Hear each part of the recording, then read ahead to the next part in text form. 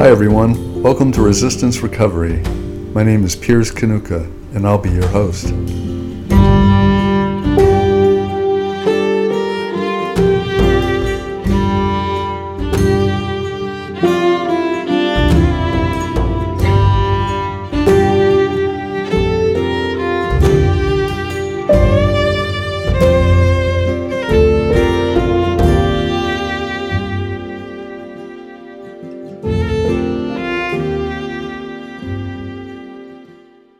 Hi everyone. I am very, very happy to have Michael Martin with me today, who is the director of the Center of Sophiological Studies in Waterloo, Michigan. Is that right? Well, Waterloo Township, Grass Lake, Michigan, yeah. Grass Lake, Michigan. Michael is the author of this book, The Submerged Reality, Sophiology, and the Turn to a Poetic Metaphysics. And I think as we'll come out in the conversation, I think this is a really important book, especially for Christians of all stripes. And I think we can get into this. So maybe before we start, just a little bit about Michael Martin and how you came to write this book. Okay, sure. Well, it was a long process, actually. I mean, I first heard about sophiology, probably more than 30 years ago. I was working in a bookstore, and I think I was talking about the rosary to a customer, and he said, "You must know about Vladimir Soloviev," and I didn't know anything about Soloviev. So I found a book on Soloviev and read it. I read as much as I could, and so I wasn't, and at that time I was not a professional scholar or anything. I was a musician, actually, and it stays with you, and you encounter things as you go along your path, and you find more things that are like that. But then what happened? Kind of fast forward to about 15, 16 years later, I was working on a PhD in English. And I'd always kind of had this kind of side interest in sophiology, but never really had time to really explore it in depth. And then what happened, I was working on my dissertation, which was later published as the book, Literature and the Encounter with God in Post-Reformation England. And in that book, there are chapters. There's a chapter on John Dee, a chapter on John Donne, a chapter on Sir Kenelm Digby, if you know about him, who was an alchemist and kind of swashbuckler. And the last two chapters were on Henry and Thomas Vaughan and Jane Ledd from the Philadelphian Society.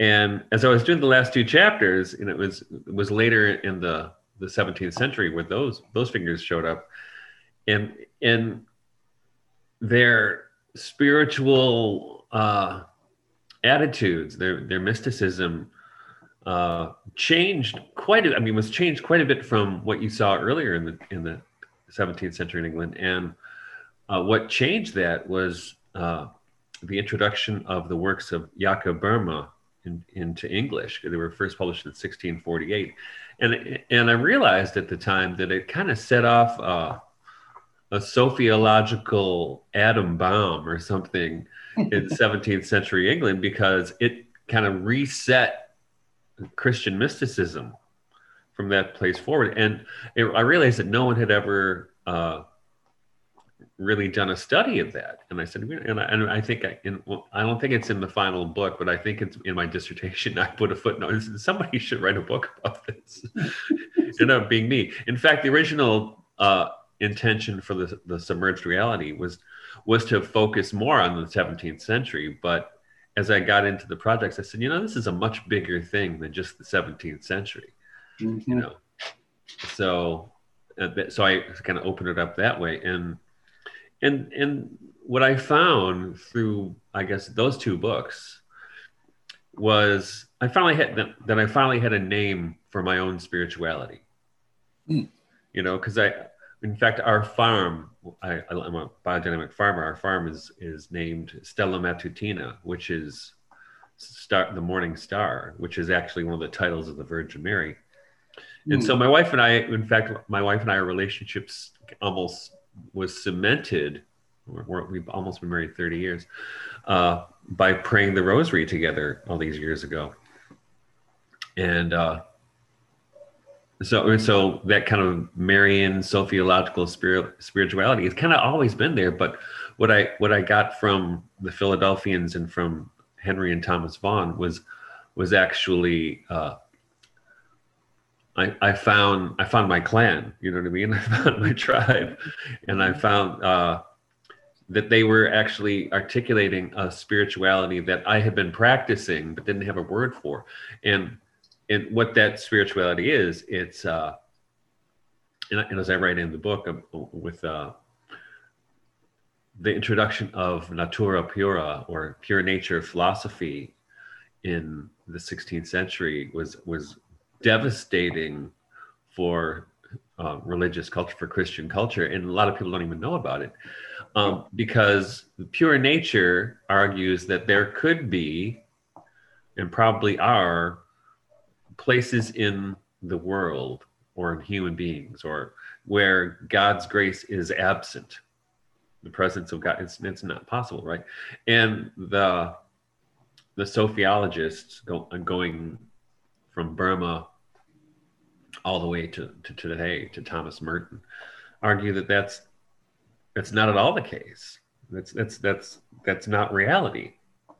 And so that the reality then has to do with the human being in not only relationship with other human beings, but with nature, which to be in relationship with nature is to be in relationship with the supernatural. Yes. In fact, there is no supernatural. There are just different gradations of nature. Mm-hmm. You know, so it's kind of a hyper Aristotelian model that absorbs Platonism as well. So your acquaintance with these English figures, I mean, you have the early introduction to Soloviev, and then you go here. Is that all prior to meeting anthroposophy and reading deeper into the Russians? Or is this all happening kind of at once? Well, yeah, kind of all happened at the same time. So in fact, the guy who told me about Soloviev he was a kind of anthroposophist. I don't know how tightly with the anthroposophist he was, but not long after that, I became a Waldorf teacher. Mm-hmm. And I was a Waldorf teacher for 16 years. You were a grades teacher? I was a grades teacher. I was a class teacher, yeah. And I was also a master Waldorf teacher. I would go around the country teaching people how to be teachers, mm-hmm. and coaching people, mentoring people. So Steiner, and he's in my book, right? He is, in fact, I just gave a lecture about a month ago, I gave a lecture to the Anthroposophical Society here in Ann Arbor on Rudolf Steiner and sophiology. Really? Because what Steiner is doing is sophiology, mm-hmm. In his sophiology, though, it comes out of the Rosicrucian tradition, and I don't mean the Masonic Rosicrucian tradition. I mean going back to the original documents of the early 17th century. That when they appeared, like the Chemical Wedding and the Fama and the Confessio, and there, that they're also proposing the same thing. In fact, Thomas Vaughan, I mentioned, he wrote the first introduction to the Fama and the Confessio in 1650, I think it was 1650. So, and he was considered a Rosicrucian apologist. But that's spirituality, where the spiritual world is always present with the physical world, the material world. And also in the Rosicrucian documents, this desire to maintain or modify or to at least bring to mind the integration of science, art, and religion, which later with Goethe, that becomes a kind of a slogan for Goethe, when Goethe says, if a man has science and art, he has religion. But if he has neither science nor art, give him religion, and it's true, I think, and so that's a very much a Rosicrucian ethos, and Steiner carried that, and that has so much of Sophiology is so much a part of that kind of Rosicrucianism. In fact, there's a Robert Flood, if you know about him. Mm-hmm. Another Rosicrucian. He was kind of a theologian and a physician, which is interesting because so is Henry Vaughan, was also a physician, Paracelsian physician. But in one of his diagrams, he has, this famous one, the cosmos, and you have the Virgin Sophia is the kind of connection between the hand of God and creation. And that really informed my not just that image, but that kind of understanding of how reality is configured. Really had a huge impact on the way I started looking at the world and on my farm, and on musicians, and how I look at art, poetry, and because so to my mind, Sophia in that way is this what many people have called the metaxu, right? The between. Yes. Right? And then the Virgin Mary, for instance, becomes Sophia incarnate, and she does that metaxu in spades, because it was through her that divinity becomes palpable to the senses. Yeah. So that's heroic. But that's pure Sophiology. So, I have a background in anthroposophy and such and blah blah. Yeah. And the spirituality that you encounter in anthroposophy, at least my experience, has often been hyper intellectual. Absolutely, yeah. I mean, even when we're out in the soil or in the Waldorf kindergarten, there's a kind of, the theory is just so. And when you look at Marian spirituality, and certainly the Russians, we're really like, when Solovyev's talking integral spirituality, he's all heart. Yeah. And did this cause a tension for you, or did you have a hard time finding dialogue partners around this? When I was hanging with the anthropops? When you're hanging with the anthropops and you're a devout Catholic and you've got these literary interests, was that? Yes and no. I mean, there were definitely people who thought this is funny, anthropops who thought it was weird to be instead of the other way around. And but my thing was, even back then, I just wanted to, I don't want to talk about things all the time, or just, come up with conceptual artifices, right? I wanted to actually do things and see if it worked or not, which is one of the things Steiner always says. He says, don't trust me. Right. Find out for yourself, right? So I wanted to find out for myself, which is probably distanced me a bit from straight up anthroposophy. Even though I have a lot of friends who are anthropops, but when I left Waldorf teaching, I was kind of done for a while, because it's so easy to become the initiates, the secret group. Oh yeah, it's the most insular thing in the world. Absolutely. And I didn't want to do that. I wanted to be in the world. Yeah. Right? So this book was written long after you stopped teaching as a Waldorf teacher. Well, maybe we say I stopped teaching. I think I stopped teaching in 2007. So it was only 8 years later that the book came out. Uh-huh. And then we encounter, so you're pursuing this vein of study. you're a Catholic. The Russian inheritance is just really so rich. And the Catholic world seems to have been, at least from reading your book, infected by the pure nature doctrine to a greater or lesser degree, greater degree. And so you're probably in your reading, are you looking for, beyond Marian spirituality or a folk spirituality, are you looking for theologians that can, from the Catholic tradition that can... Oh, yeah. Well, I don't know if I'm looking for them, but I find them. Yeah. In the book, one of the people I talk about is Hans Urs von Balthasar.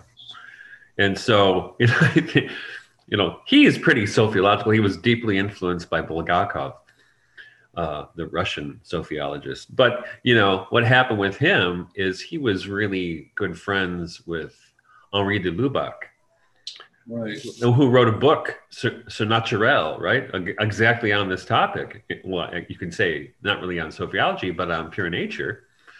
And de Lubac cut all kinds of hell for it, and he was prohibited from teaching for a while and prohibited from writing. The Pope was after him. I think it was it Pilate? It was thought to be a kind of a crypto pantheism or something along those lines. Yeah. And then, of course, another one of Balthasar's friends was Teilhard de Chardin, who was also accused of being a crypto pantheist or whatever it was. But both of those figures, Sur Naturel, which is surprising to me, if you've read it, it's hard. I don't think it's in English yet. I heard it's supposed to be coming out in English. I've been hearing this for 10 years.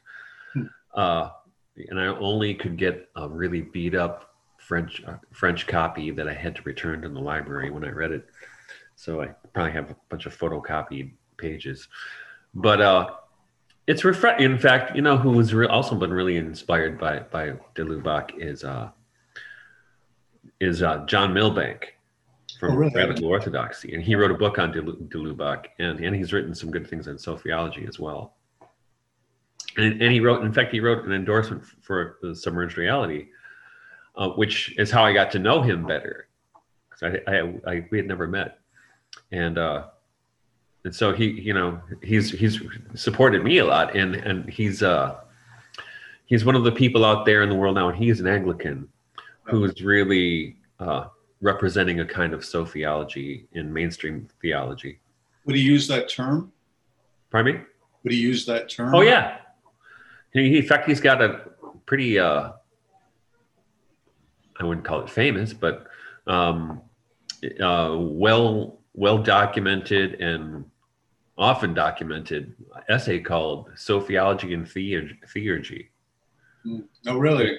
Which you can find. Actually, you can find a Word document online or a PDF of the whole thing. It ended up in a book published by, what was the name? By Ashgate Publishing, and I wanted to put it in the anthology I did. I did an anthology on sociology called The Heavenly Country, but they wanted so much money for me to include that. And I said, and never one of my publishers said, "Hey, wait, I'm on the team, right?"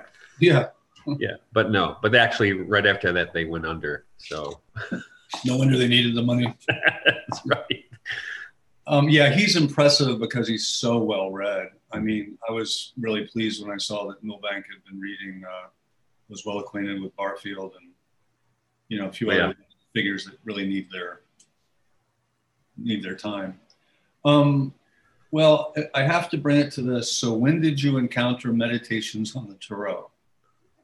Around the time I encountered Soloviev. Really? I think I was 20. Well, it was right around the time it came out, so I was about 23. It was maybe the year after it came out, and at the time I had floated away from the Catholic Church after some miserable experiences as a teenager in Catholic high school.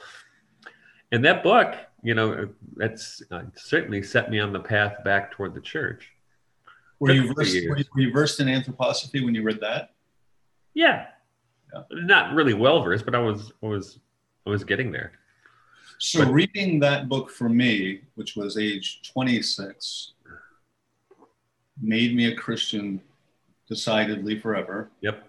And in a way, it was the most profound spiritual experience of my life. Yeah. And I was not ready for it. I wasn't ready for it either. Yeah, I mean, it really haunts me to this day. That is just, yeah, what can we say about it? Yeah, you should see the copy, my original, it's a hardcover copy, the one by Amity House. And I colored all the cards with the appropriate colors. It's got so many notes and underlinings, and it's falling apart. But man, yeah, mine is special thing. Mine's all taped and it's interesting. Stained. Mm-hmm. Interesting that you say that about the profound spiritual experience, because when I was working on my master's degree, my original plan was hoping to learn Russian. They didn't offer Russian at my university. I was hoping to learn Russian and do some more work on the Russian sophiologists, but I really wanted to write my thesis on Tomberg and Meditations on the Tarot. It didn't end up working out that way for whatever reason. But through the course of that, I contacted, I don't know how I got in touch with these people, but I found phone numbers for Robert Powell, who translated it, and James Morganti, who translated the book. It's called Covenant of the Heart, or what's the other word? Lazarus Come Forth. I don't know how I got in touch with those guys now so long ago, but I called them up, and Robert told me this. He had the same thing happen to him when he was studying eurythmy in Dornach in Switzerland, and he met this woman who had the manuscript of Meditations in the Tarot and said, "You are the person to translate this." Oh, wow. And it was as Robert said, it was not Catholic at the time. As he said, as he was going through that, he had profound religious experiences that he knew he had to join the Catholic Church. Yeah, I literally lived, this has happened to me twice in my life, but I read that, and I think I lived in a state of some kind of grace for about 8 months. Mm-hmm. I couldn't get a resentment if I wanted to. Yeah. And the business about the heart being this emollient force in the world, that was happening. Yeah. And then when it ended, for me, it was a door slamming shut. Wow. And it had a lot to do with drug addiction and a few other things. But and then I would live in this sort of memory of that forever. Pretty profound. So it's good for me to hear that you had this experience and that Powell did. I mean, I've heard tell of people having that experience, but I know more people that read the book and don't have the experience. Yeah, I know that happens too. Yeah. And then, of course, when the Prokofiev stuff happens, well, I had to read all of it. And did you really? Yeah. I read some of it. I didn't read it all. I met him twice, and I talked to him about it. Did you? And he really acted as though it was a sacred errand that he had to do. And that experience, he writes about this, but that experience, he really insinuates that is a replication of the occult imprisonment that Tomberg himself experienced. That it's like spreading to the readers. Yeah. I could never get down with that. No, I couldn't. That's the thing. That's the weird thing, right? Is that in Anthroposophy, it means the Steiner was the one person who said, "Don't turn me into a guru. Don't make this dogma," right? And Prokofiev certainly did make a dogma, or tried to anyway. Yeah, I mean, some of the stuff he raises about some of the French occultists in there might have some merit. They're not always the most savory characters, but. Yeah, and then that this would be this divisive thing.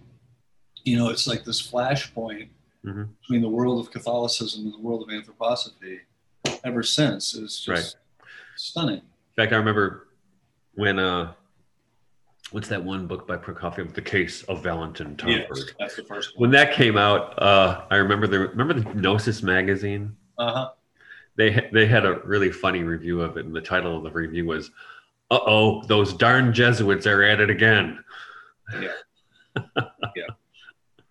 Yeah, it definitely had the Jesuit conspiratorial. That's like, that it's that 19th century anti-Jesuit paranoia. You know what I mean? Yeah. Yeah. Well, I think it's still with us. Oh, I yeah. mean, if you go into the conspiracy world, you're still seeing these tropes of the Jesuits and the Masons having at it. That's right. Yep. Yeah. Too funny. Yeah. Yeah, I don't have time for that. No. So, when I introduced this book and I said how important I think it is for Christians of a lot of stripes, is, it's a very dense book. And so I had to reread a big part of it to prepare for this. I read it the first time a couple years ago. And, you accomplish a lot in here. But I think for me as a reader anyway, the thing that was really, really, really amazing was that you gave a name to something. You basically said that there's this kind of liminal space that transcends theological thinking. And you say it brings together nature, the poetic, and contemplative practice. And for a few years now, I've been teaching in this contemplative spiritual direction program at a place called the Alcyon Center in Maine. Okay. And the contemplative practice is really informed by Robert Sardello's heart stuff. But we're always reading scripture and poetry, and then we're taking those exercises and working with the scripture, but also working with nature. And you just named it. I mean, this is like, this could be the text for that. Yeah. And I don't think I would have come to that understanding had it not been for Henry Vaughan. And what was it about Vaughan that really did? Because it's weird. If you read Vaughan, and if you read him, from our perspective, there's all this nature that goes on. He's really invested in God and nature. But if you look at it in the context of his times, nobody was writing about nature like that. Nature was not written about as something that is disclosing the divine, right? And with him, there's kind of I think it's like a braid. There's like the scripture braid, the human braid, the nature braid, and even the science braid. He was also a physician, right? Mm-hmm. So those things are all interpenetrated, kind of anticipates Goethe in a way. Mm-hmm. But he does it in such a beautiful way that when I was reading through all of his poetry, that's when I came to that realization. Oh, this is what I do. So that's what it is. Yeah, I got it. Now at that time, I think I was, the title of the chapter on the Vaughans in that one book is The Rosicrucian Mysticism of Henry and Thomas Vaughan. And that's what it is. And that's anticipates Steiner, anticipates Goethe. And I think this is still a science yet to come. I mean, there are some examples of that. I think David Bohm, you probably know about him, mm-hmm. right? In his Implicate Order. Yeah. Where in a lot of my philosophical background is in phenomenology, and we do a lot of phenomenology. Steiner was a phenomenologist, right? Yeah. So in this idea of beholding something in reverence without judgment to actually see what lives there, that's what Vaughan was doing. Mm-hmm. That's what Goethe is doing. That's what Steiner was doing, and that's what our sciences don't seem to be doing. But David Bohm, in his Implicate Order, what happens in that is the observer becomes implicate in the observed, and vice versa. This kind of reciprocity that happens, right? And that awakens wisdom. Yeah, but I think you really nail it. This refraining from judgment.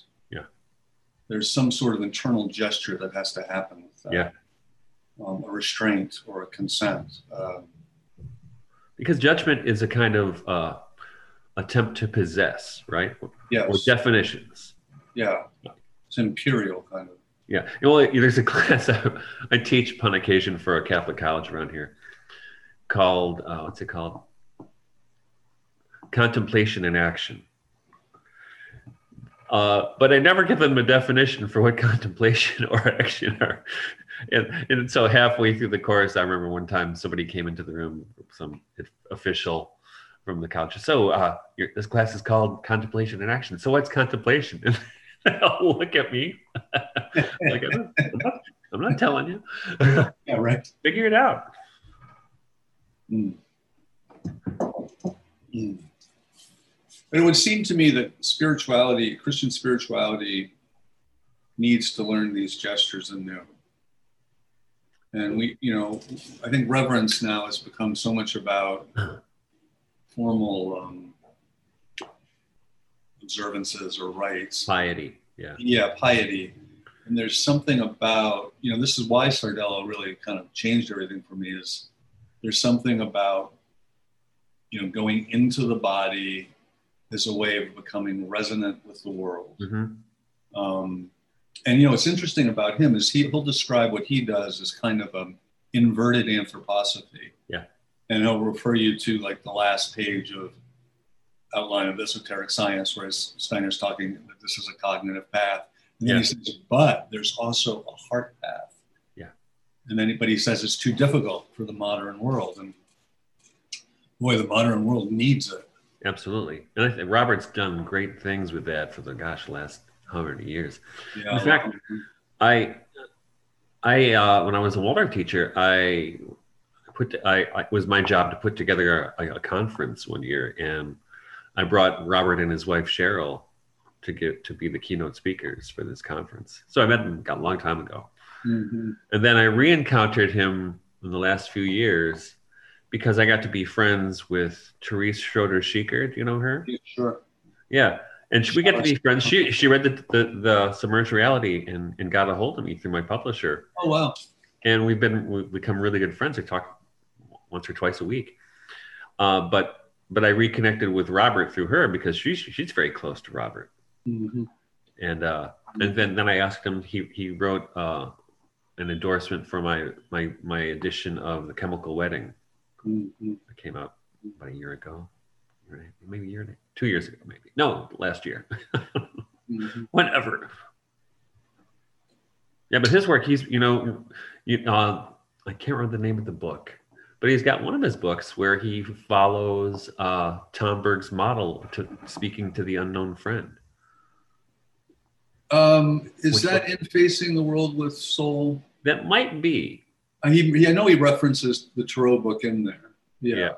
And he references, like, Florensky and maybe Bulgakov. Well, yeah, I think what Therese and Robert are doing is a sophiology. Yes. Absolutely. Yeah, of course, he tries to move away from the names of things. He Right. seems to be in this place where the names of things often cause more confusion. I agree. I do too, but I sometimes, I hope he doesn't watch this. I sometimes hope, want him to be a little more explicitly Christocentric. But that's me. It's definitely there. Yeah. Oh, yes. Definitely there. So in one of your interviews on your website I listened to, you said that you are a big fan of Simone Weil. Yeah, very much. And does she, I am as well, does she, I know the business about the attention and the beauty of the world, but does she, where would you put her relative to sophiology? Well, in her radical attention, right? And that's one thing she says, that attention is the rarest and purest form of generosity, right? And her refusal to, in fact, not even a refusal to judge, but she even goes further, that where, and I think she has a lot to teach our current moment, right? Where rather than judging people, beneath her, she leaves her teaching job to go work on an assembly line, or you know what I mean? Yeah. that's radical Christianity right there. Yeah. You know? And her statement that truth is available to everyone, no matter how limited or great your faculties. Yeah. And in fact, the first, I edit this journal called Jesus the Imagination. And in the first volume, it's 4 years ago now, I translated one of her pieces where it's kind of, her only description of her spiritual experience of Christ. Well, I shouldn't say that it's not the only, but it's one of her spiritual experiences where the George Herbert experience, or different than the George Herbert experience. It's where she's in an attic and she feels his presence. It's a really beautiful thing. And that had not been translated into English before. It had been, I think. Well, had it? I think it may have been, but I found the French, and I decided I would translate it myself, and I included it in that first edition. And but the George Herbert, and that's how. Well, with Simone Weil, I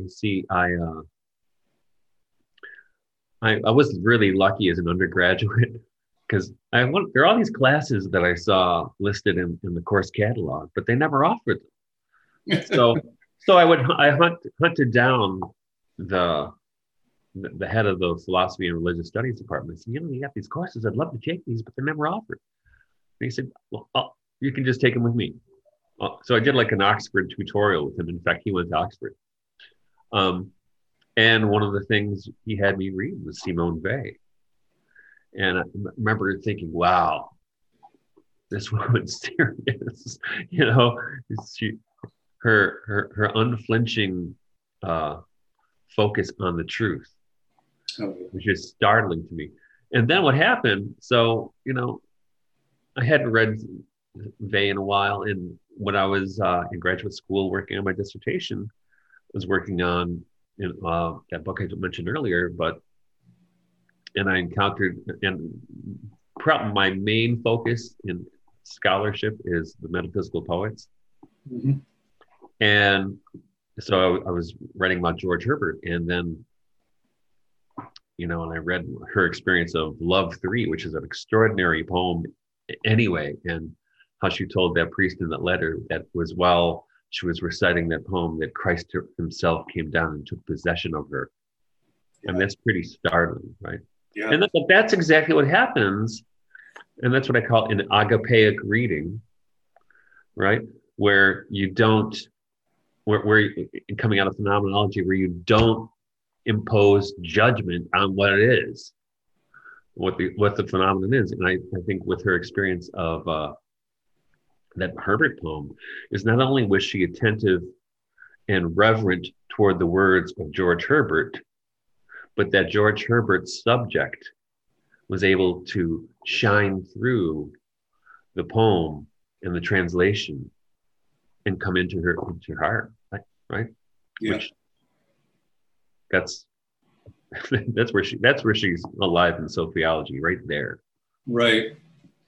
The constant attention, the honing of the capacity of attention can only make one receptive. So absolutely.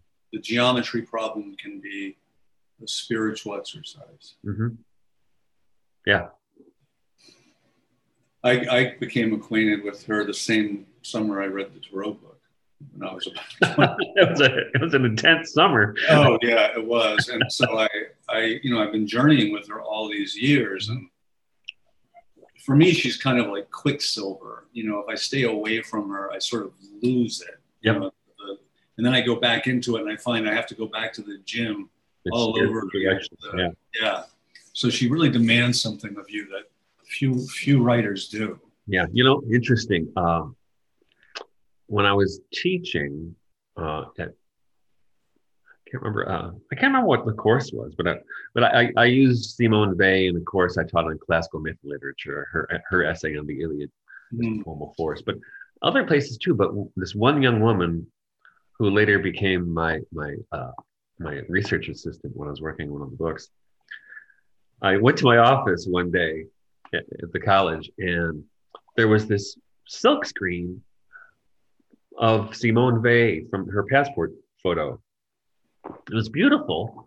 And I thought, well, is this for me? So I better bring it in. I don't want to wreck it. So there was no note or anything. So I brought it into my office. And then a few weeks later, this young woman comes in. Did you get what I left for you? And it's beautiful. In fact, I've been meaning to get a frame for it. But it's a prized possession because it's an icon for me. Yeah. Yeah. In the last few years, it looks like the secondary literature is finally beginning to, come along. That can meet the challenge. Yeah. I do another interview on here with a woman named Lissa McCullough, who's a space scholar, and she just said it changed her life. Mm-hmm. She did it at the University of Chicago under David Tracy. Wow. Dissertation, and yeah, she just said it was utterly transformative. Absolutely. So what goes on at the Center for Sociological Studies? Depends. So actually we're in the middle of, we're hoping to build a yurt out in our woods to offer classes in there. And right now I offer classes online, and we also have a biodynamic farm here where, so there's a lot that goes on. Sometimes we do festivals. You do, wonderful. In fact, when I left Waldorf teaching, I still had a few kids to go. I have 9 children, and I told my wife, I said, we're not going to leave Michaelmas and May Day to the Anthropops. It's not a boutique. Right. So actually we have usually if we can get 3 homeschool Catholic families to show up, that's 27 kids right there. So we have these festivals. We just did one for Michaelmas a little while ago. We also do 12th night. We St. John's Day. So we try to keep those alive here at the center. But hopefully next year, after I get this yurt built, we'll start to have classes on site. And the classes are?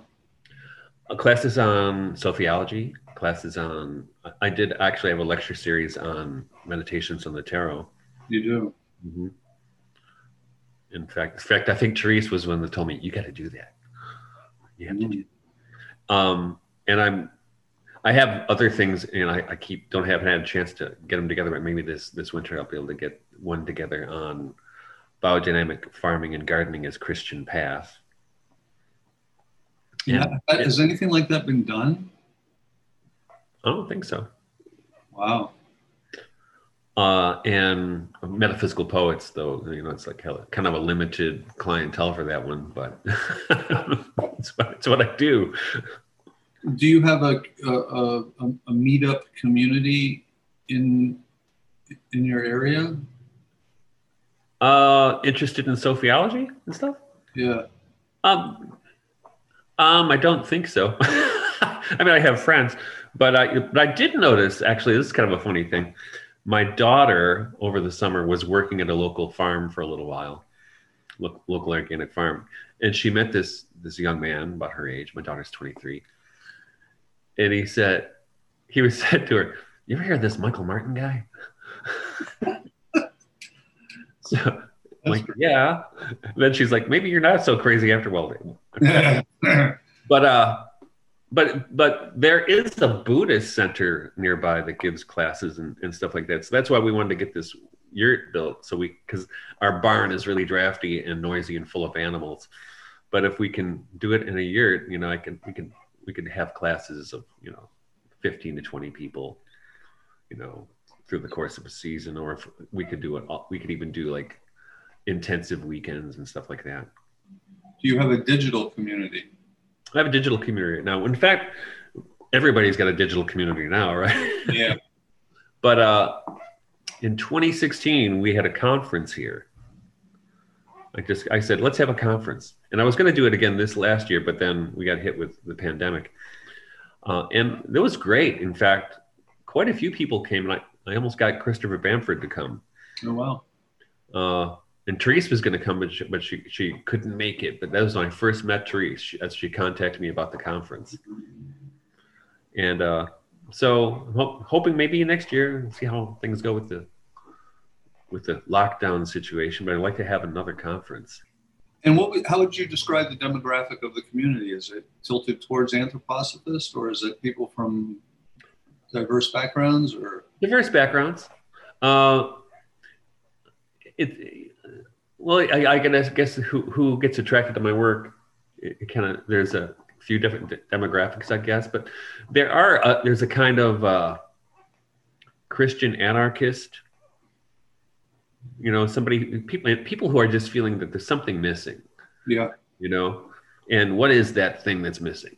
Yeah. So these, the Christian anarchist types who are, I would describe more like Amish or Luddites, which, which brings them into a relationship with anthroposophists, right? Who are also suspicious of the Ahrimanic structures of the internet and whatever, right? And our technologically overloaded lives. So there's some intersectionality there, I guess. But a lot of it I see that are people who feel disenfranchised from institutional Christianity and anthroposophy. They don't feel like they fit in any place. Yeah. So are they disaffected from anthroposophy?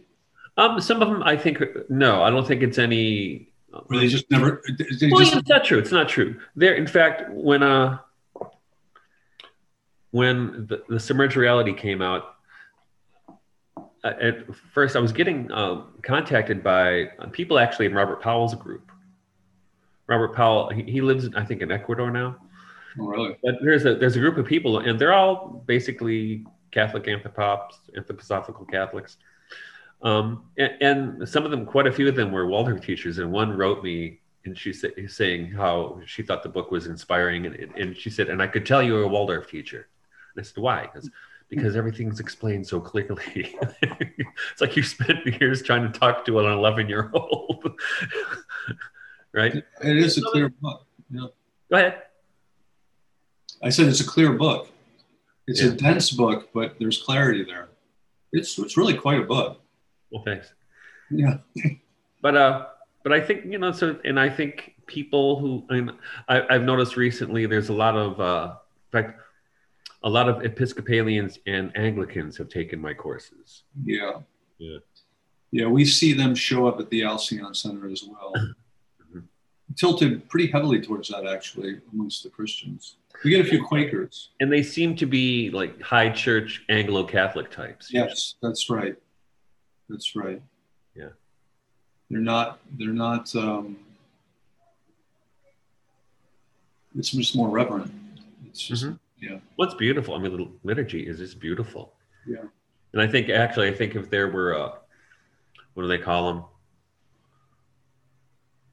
What's it called when the Anglican rite, what's it called? I don't know what it's called. Yeah. But if one of those from ordinariate, if there were an ordinariate church around here, I'm sure that's where we'd be going to church. Really? Oh yeah. Well, because I spent so much time with those metaphysical poets, most of whom were Anglican priests. Right. And Robert Herrick, who was not really a metaphysical poet, but he's like my ideal drinking partner. He's so full of life, and he's okay with things being messy, right? Yeah. We don't have to have it doesn't have to be ideologically secure. Right. We can be messy and still be a community, and I think he's the ideal person for that. Yeah. Well, that's one of the things I like about your book too, because you really show that these folk practices in some ways are much closer to the Sophianic than Thomas More and the Cambridge Claytonists. Absolutely. Yeah.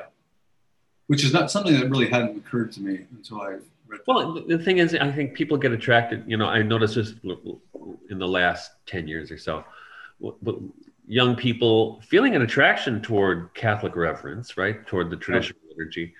But then they have to, it seems to be that usually they're young men, that they feel obligated to become Thomists all of a sudden, or neo-Thomists, which is even worse, right? Which is disappointing. And I think it's actually a search for a father, for someone to lay down the rules, right? Yeah. And I think eventually they burn out on that, and they're trying to find, and this is the other side of it is, and I think they get attracted to my work because they're trying to find, like you said, those folk practices. It does not need to be an intellectual trip, right? Yeah. It's conviviality. Mm-hmm. And that's why we do the festivals, because you should see the kids look forward to these festivals. My 2 youngest are now they're going to turn 10 and 12 this month. But my eldest is 30. So but the little kids looking forward to this, and they all participate, and the community looks forward to these things because it's an embodied Christianity. Yeah. It's connected to the cosmos. Yeah. Right? It's connected to the cosmos. And if it's not connected to the cosmos, it's disincarnate. Right. And my work, I work with drug addicts, and I am a drug addict. And, a lot of what we do is sort of what they call 12-step facilitation, which can be very powerful. It's got certain, I would call it like an evangelical pietism, really. But it does tend to be very Protestant. You're worshiping this book. There's a temptation to bibliodolatry. It can get very linear, very abstract. And you take that, and then you bring, and addiction itself.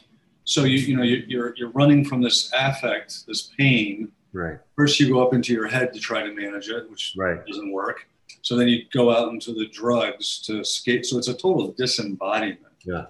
And I found that if you add something like Sardello's work, or even something like yoga, but really going to the Alcyon Center and getting in the woods with all that, they come down. Yeah. They feel they're out of the stress response.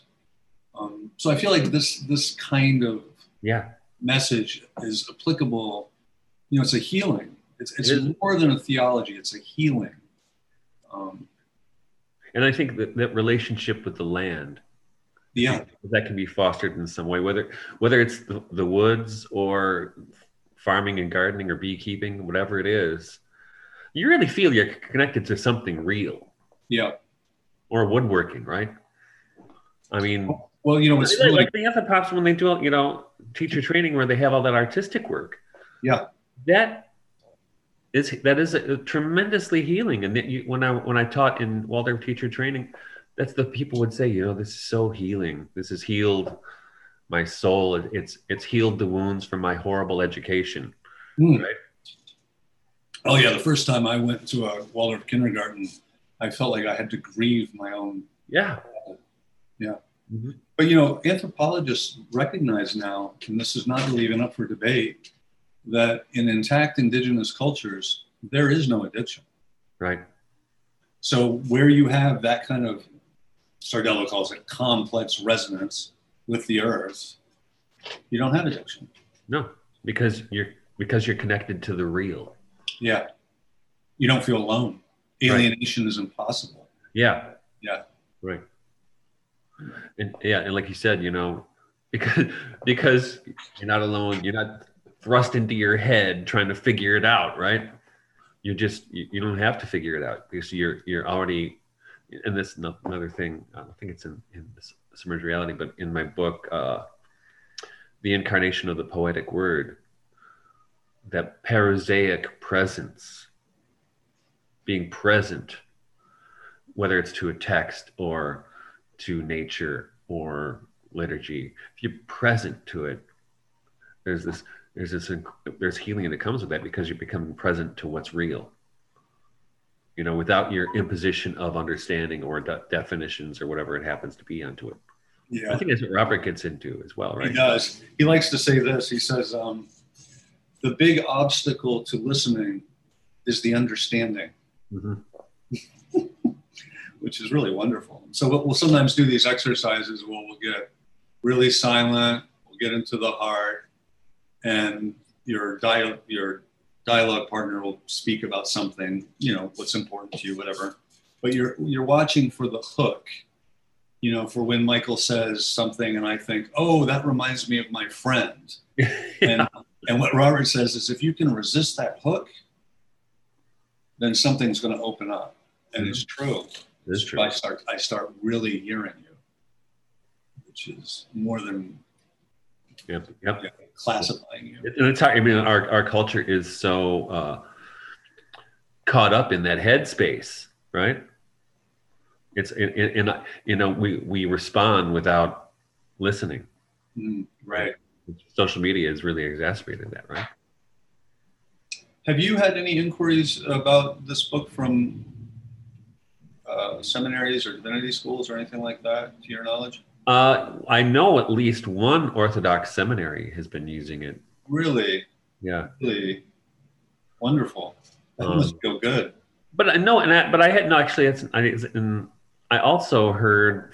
I don't know if they're teaching it or not, but I know they're carrying it at Mundelein Seminary in Indiana. I think they are. I know they were interested in what I was doing because one of their professors just wrote a book on, what's that guy's name? Can't remember his name. He wrote The Throne of Wisdom. What's his name? I quote him, but he'll come to me.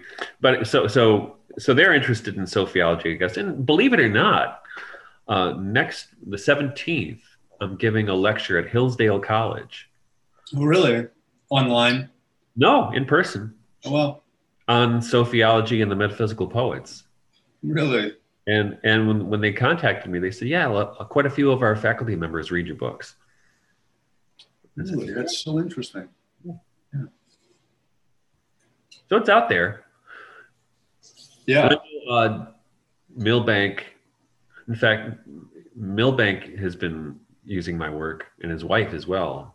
She's also a professor, and she's an Anglican priest. And where does Milbank teach? He retired from teaching, but his wife he teaches at, and he used to teach at Nottingham University. Well, he's definitely, if you want somebody to popularize your work, he's a great guy, at least in those circles. Yeah, so I'm not. In fact, recently, what would happen? So I think, I don't know for sure, but I think I've made it okay for academics to talk about Rudolf Steiner too. That's no small feat. That's no but so long you don't mention Vulcan and two Christ children. Yeah, but because recently, I don't know, it was a year ago maybe, somebody was giving a lecture on Rudolf Steiner at some conference or something. Somebody let me know about it. I told my wife. She said, "They're stealing your thunder." Yeah, that's good. I'm glad, I made it okay to talk about. I mean, people, I don't think they know how to understand them. And let's face it, you first dip into Rudolf Steiner, you're in a different world. Oh yeah, right. So for the typical academic, that's taboo material. Mm-hmm. But look, I think the other thing is with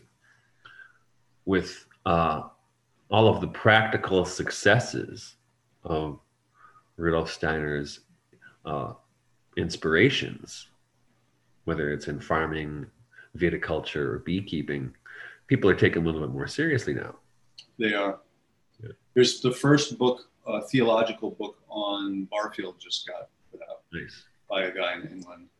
So I'm hoping that'll be. I've often wondered why Emil Bach isn't more read by academics, because he would be more. Yeah, he seems a little bit more accessible. Yeah. Well, Dr. Martin, this has been a real pleasure. I hope you get some readers out of this. And I would like to support your work any way I can. Thank you so much. Yes. So hopefully we'll talk again. Okay, great. Thanks, Piers. Yeah.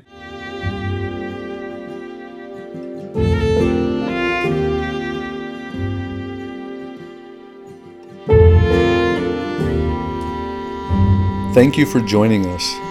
For more information, you can find us at resistancerecovery.com.